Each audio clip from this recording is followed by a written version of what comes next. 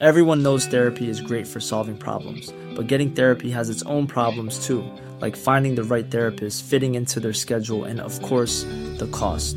Well, BetterHelp can solve those problems. It's totally online and built around your schedule. It's surprisingly affordable too. Connect with a credentialed therapist by phone, video, or online chat, all from the comfort of your home. Visit BetterHelp.com to learn more and save 10% on your first month. That's BetterHelp, H-E-L-P.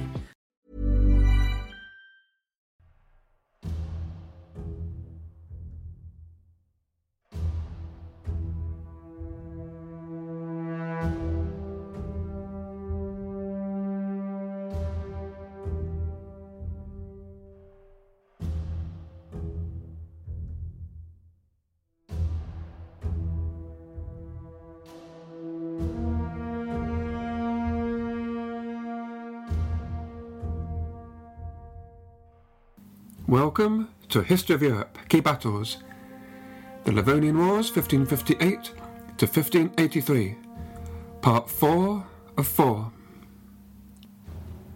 In the first three parts, I've covered many subjects, including the reign of Ivan the Terrible, the 7 Years' War between Sweden and Denmark, and the fall of the Teutonic Knights, or Livonian Order. If you haven't listened to those previous parts, then now might be a good time to do so. But if you already have, or would like to continue anyway, then let's begin.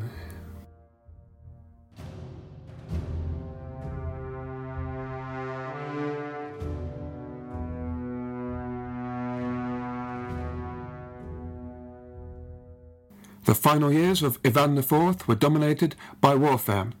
He was determined to conquer Livonia for Muscovy. To try and break the stalemate, the Tsar looked for support to the younger brother of King Frederick II of Denmark, Magnus, offering him the chance to rule Livonia and Estonia as Muscovy's vassal. Magnus travelled to Moscow to take an oath of allegiance to Ivan as his overlord, and received a charter for the vassal kingdom of Livonia. The territories of the new kingdom, however, still had to be conquered by Magnus, with Russian military assistance and finance. He first set about besieging Reval, but its citizens defended stoutly. They poured water on the battlements, which froze to a smooth surface, making it impossible for Magnus's soldiers to climb up.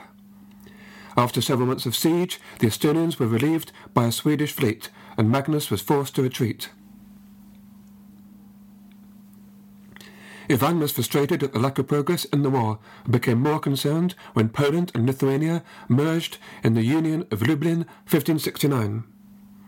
Only a couple of years previous, Sigismund Augustus, King of Poland and Grand Duke of Lithuania, embroiled in an internal battle to unite his realms, had offered to Ivan IV to cede parts of Livonia, Dorpat and Narva, and surrounding towns. Ivan now arrogantly insisted on further territories to the west and the port of Riga. Now things had changed. A united Polish-Lithuanian Commonwealth was potentially far more of a threat to Muscovy's interests. After its ruler, Sigismund Augustus, died in 1572, the election of a new king commenced.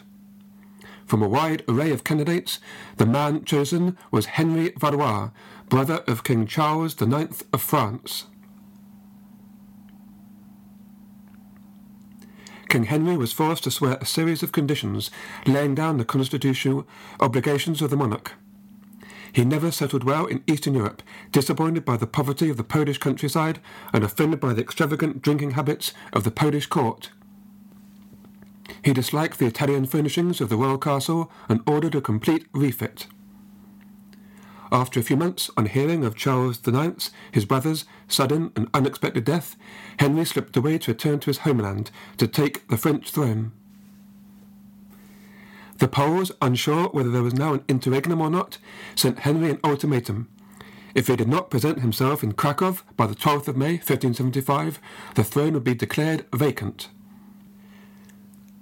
Henry replied that he had every intention of keeping the Polish throne and suggested sending his younger brother as viceroy. The Poles would have none of it and called a new election. An electoral council was organised for November 1575, for which there were at least half a dozen serious contenders. Alfonso d'Este II, Duke of Ferrara, put himself forward, as did Ivan the Terrible, whose troops were ravaging the eastern borderlands at the time. As a condition, he stated that Livonia and Ukraine must be transferred directly to Muscovy. Other candidates were King John of Sweden and 2 Habsburg's archdukes. Finally, there was Stephen Batoru, the Prince of Transylvania. After much diplomatic toing and froing, a clear contest emerged between Stefan and the Habsburgs. The Senate wanted to choose the Holy Roman Emperor Maximilian II, but the noble class, the Schlachter, overrode their decision and decided on Stefan Batoru. Stefan had not actively sought election for himself, but had been approached by those interested in excluding the Habsburgs. He was 42 years old, a hardened campaigner who for the last 15 years had fought as commanding general in the long struggle of his native province for independence. He was a fervent Catholic, but ruled over a state where different religions enjoyed autonomy. On news of his election, Stefan hurried over the Carpathians and was crowned in March 1576.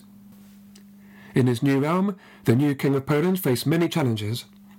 The city of Danzig did not recognise his election to the Commonwealth throne, and instead supported the candidature of Emperor Maximilian. And on the southern frontiers, the Tatars had just launched the biggest raids in Polish history.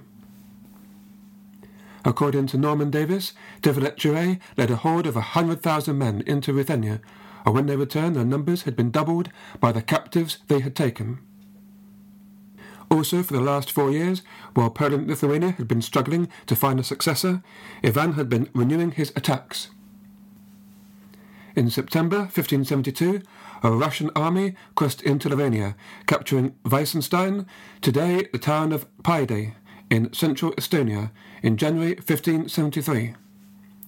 Aware of the danger in his southern frontier, Ivan did not commit all his forces on the campaign and adopted a defensive position the next year.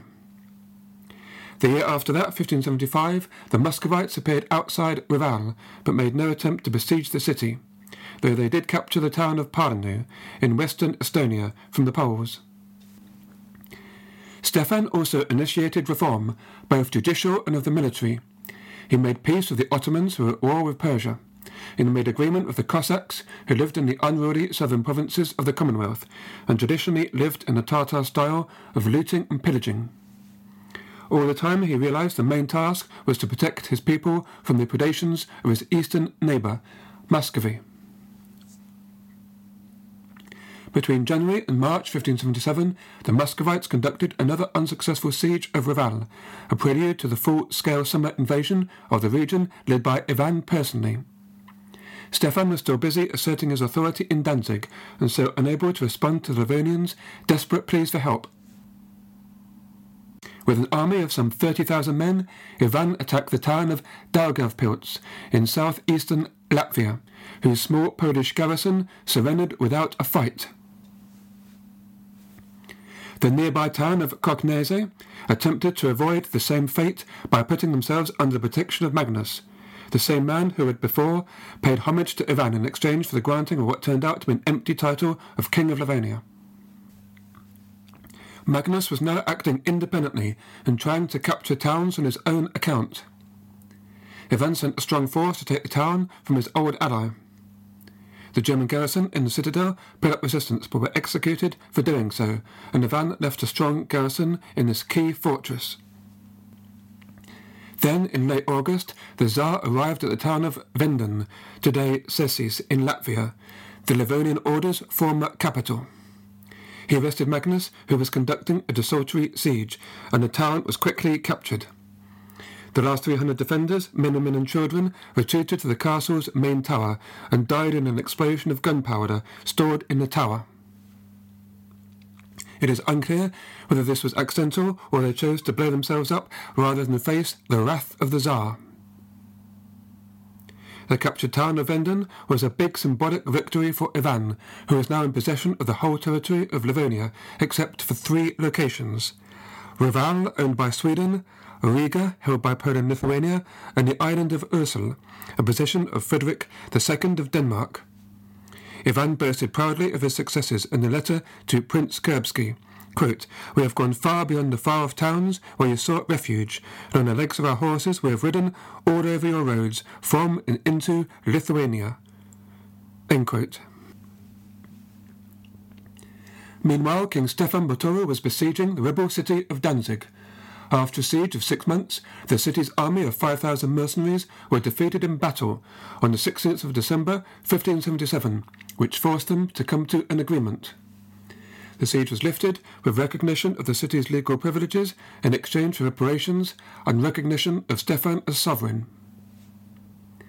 Now, Stefan was free to turn his attention to the problem in Livonia. He allied with King John III of Sweden, who sent significant aid to bolster Reval. Already in November, Lithuanian forces started an offensive from the south and recaptured the town of Daugavpils. Despite resistance from a Muscovite army of 22,000 soldiers, the Lithuanian-Swedish alliance made good progress and recaptured Venden soon after. A Muscovite attempt to retake it in February 1578 was beaten back. Polish cavalry then moved on to take further towns in Lithuania and secured the whole of western Livonia. A Swedish force, meanwhile, defeated a Muscovite army near Parnu and raided into Muscovy itself, reaching as far as Novgorod. In September of the same year, Ivan, with an army of 18,000, launched a massive counter-attack at Venden. Yet the smaller force of some 5,000 to 6,000 Swedes, Poles and Germans defended resolutely. The Muscovite cavalry were driven off, leaving the infantry exposed. They were attacked from all sides, and the carnage continued until nightfall. Russian casualties were substantial. Several high-ranking boyars, over 20 guns and 1,000 horses were captured, and the Swedish infantry rode back to Reval in triumph. This battle of Venden, 1578, proved to be a turning point in the war, after which the situation deteriorated further for Ivan.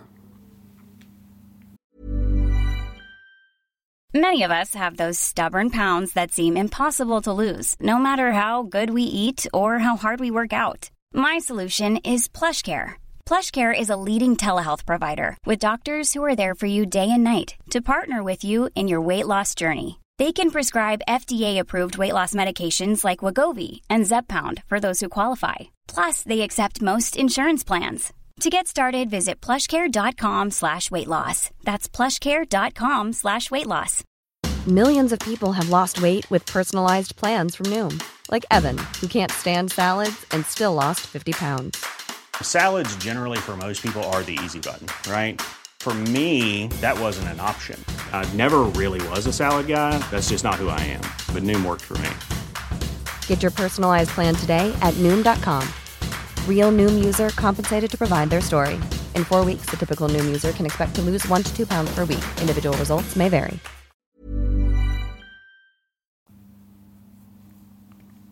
The Tsar's failure to secure his conquests in Livonia reveals the problems faced by all sides in the Livonian War. It was relatively easy to capture castles and settlements, most of whose fortifications were now obsolete, but they were difficult to hold on to once an enemy returned in force. No single combatant possessed enough spare men to garrison all the fortresses they captured. For Muscovy, most of the army had to return to their estates at the end of the campaigning season. They lacked a strong enough navy to effectively besiege major port cities such as Riga and Reval, and the tactics of devastation and destruction they employed alienated the local population. After the Russian defeat at Venden, Ivan IV proposed peace, but Stefan Batory, who now had the military initiative, declined the offer. Seeing the first successes, the Polish Council agreed to vote for subsidies for continuation of the campaign, which would help fund the equipment and mercenaries required. The king's strategy was bold. Although his main goal was to expel the Russians from Lithuania, he decided the most effective course of action would be to take the fight directly to Muscovy. The Russian army of occupation in Livonia would then be forced to protect the Russian heartlands. The first target on King Stefan's list was Polotsk. His forces raced across the border with Muscovy, quickly capturing 3 fortifications. Ivan, unaware of his enemy's plans, sent one relief force to Polotsk, but other detachments to different destinations. Stefan's advance guard intercepted the reinforcements for Polotsk and drove them away. On August 11th, the king's forces appeared outside Polotsk and started bombarding the city walls. Ivan simultaneously had to deal with the Swedish invasion of eastern Livonia, so was forced to divert forces to try and defend Narva.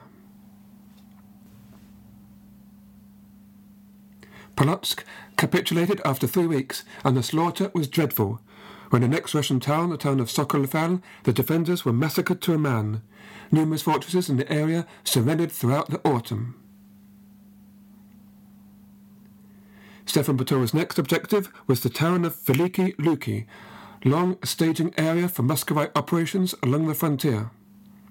He proceeded east through Vitebsk, but just before reaching the Dvina River, split his forces into 3 to sow confusion of his intentions.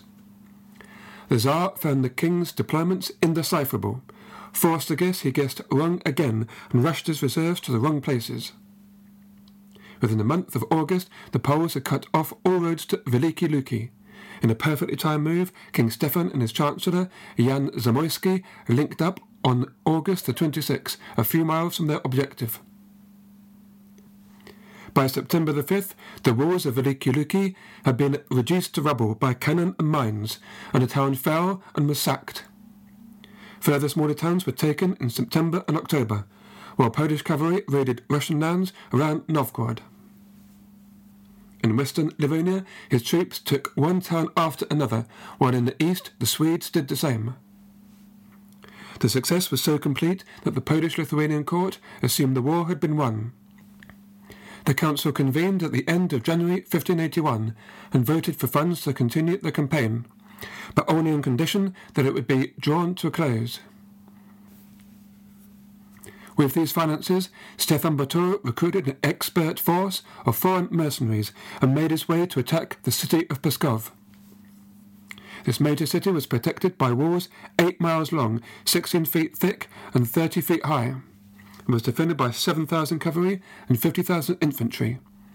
At the same time as the siege began in August 1581, a separate Polish detachment roamed as far as Lake Ladoga as a distraction. By now, an estimated 30,000 Russians had lost their lives in the war. 40,000 were held prisoner in Polish hands, and the Swedes, having taken the city of Narva, were advancing from the north. In desperation, Ivan sued for peace. He also resorted to sending an envoy to the Pope, complaining that unity of Christendom was being disturbed.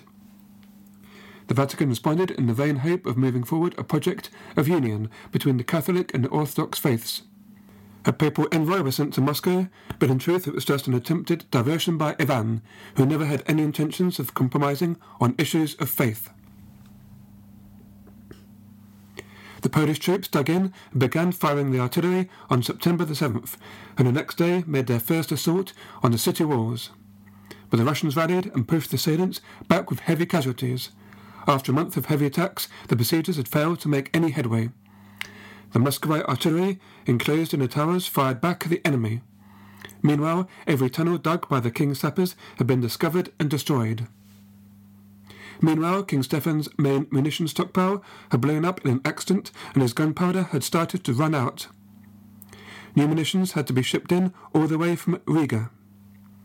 Repeated attempts to storm the city failed, thanks to the determined efforts of not only the defending garrison, but of the common townspeople, who worked hard to repair any breaches in the city walls with great speed.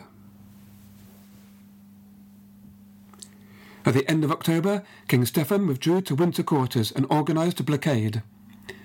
But as it was clear the situation was a stalemate, he had to consider opening up negotiations. To keep up the pressure, he returned to Poland to request one last grant to sustain the siege until the next spring. He even committed his personal fortune to the cause. The pressure on Moscow was equally intense. Ivan was desperate not to give up Narva, but with a steadily deteriorating military situation, was forced into conceding practically every single gain he had made in Livonia. Finally, on January the 15th, 1582, the Treaty of Yam-Zapolski was signed, which imposed a 10-year truce and obliged Muscovy to relinquish all its conquests in Livonia, Poland and Lithuania. And so Ivan's campaign, which had begun in 1558 with some quick successes, ended 25 years later in catastrophic defeat and humiliation and no gains whatsoever. Ivan's dream of a passage to the Baltic within his realm lay in tatters. What's more, Estonia was now in the hands of a resurgent Sweden, and southern Livonia was now under the control of the Polish-Lithuanian Commonwealth. The only silver lining on the cloud for Muscovy was pride at the bravery and fortitude showed by the inhabitants of Pskov in the defence of their city.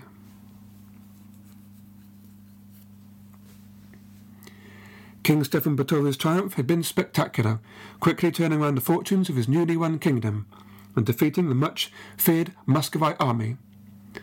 But the triumph was short-lived. After arguing in vain for funds from the Polish council for further adventures, notably a crusade against the Crimean Tatars, he died suddenly in December 1586, perhaps poisoned. As for Ivan the Terrible, he sank deeper into despair and mental anguish as domestic tragedy stalked his final years.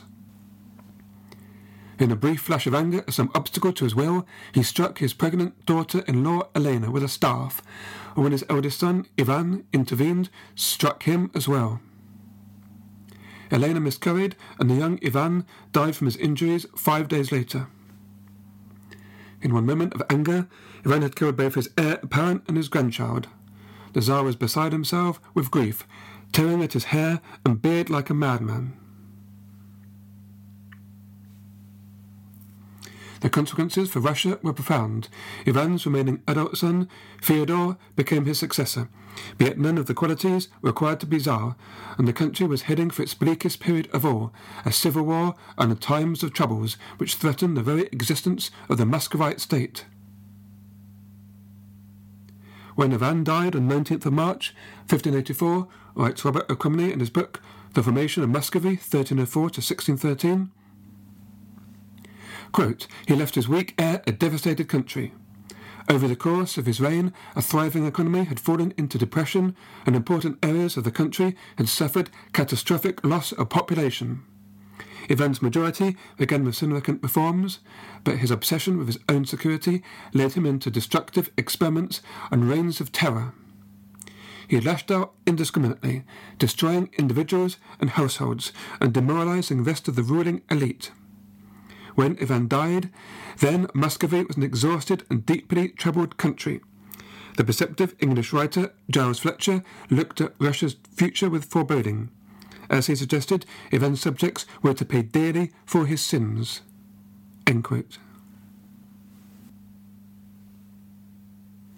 Janet Martin is damning of Ivan's legacy in her book Medieval Russia, 980 to 1584. Quote, the reign of Ivan IV, the Terrible, was, in short, a disaster for Muscovy. Ivan's dynastic line faced extinction. His subjects were impoverished, his economic resources depleted, his army weakened, and his realm militarily defeated. End quote. As for his nickname of the Terrible, what began as a mistranslation came to be the verdict of history.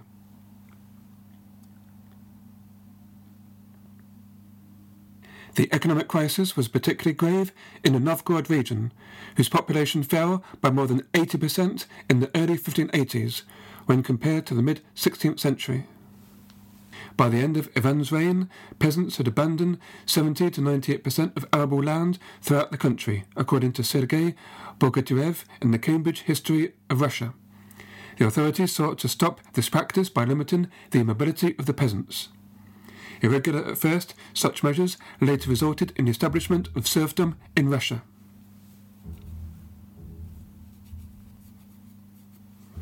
Nevertheless, in Ivan's first period of rule, he did achieve some reforms and helped Muscovy on its way to a centralized state.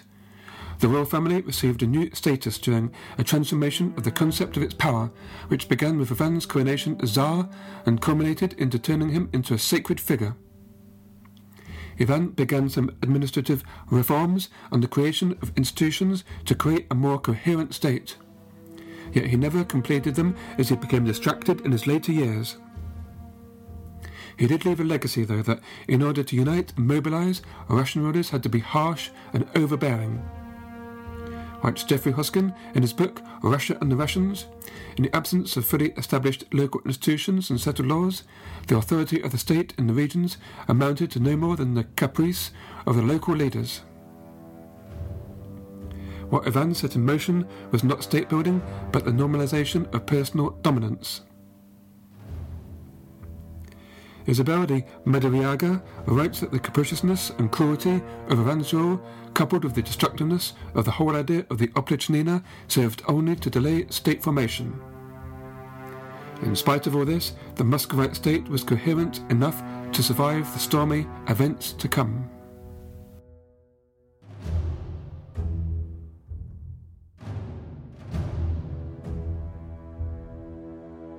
My name is Carl Rylett, and you've been listening to A History of Europe, Key Battles podcast. As always, it would be great to hear from you. You can write directly to me, Carl, that's C-A-R-L, at historyeurope.net, or come and visit the Facebook page for the podcast. Please join me next time when I will talk about the French Wars of Religion. Until then, thank you for listening, and goodbye.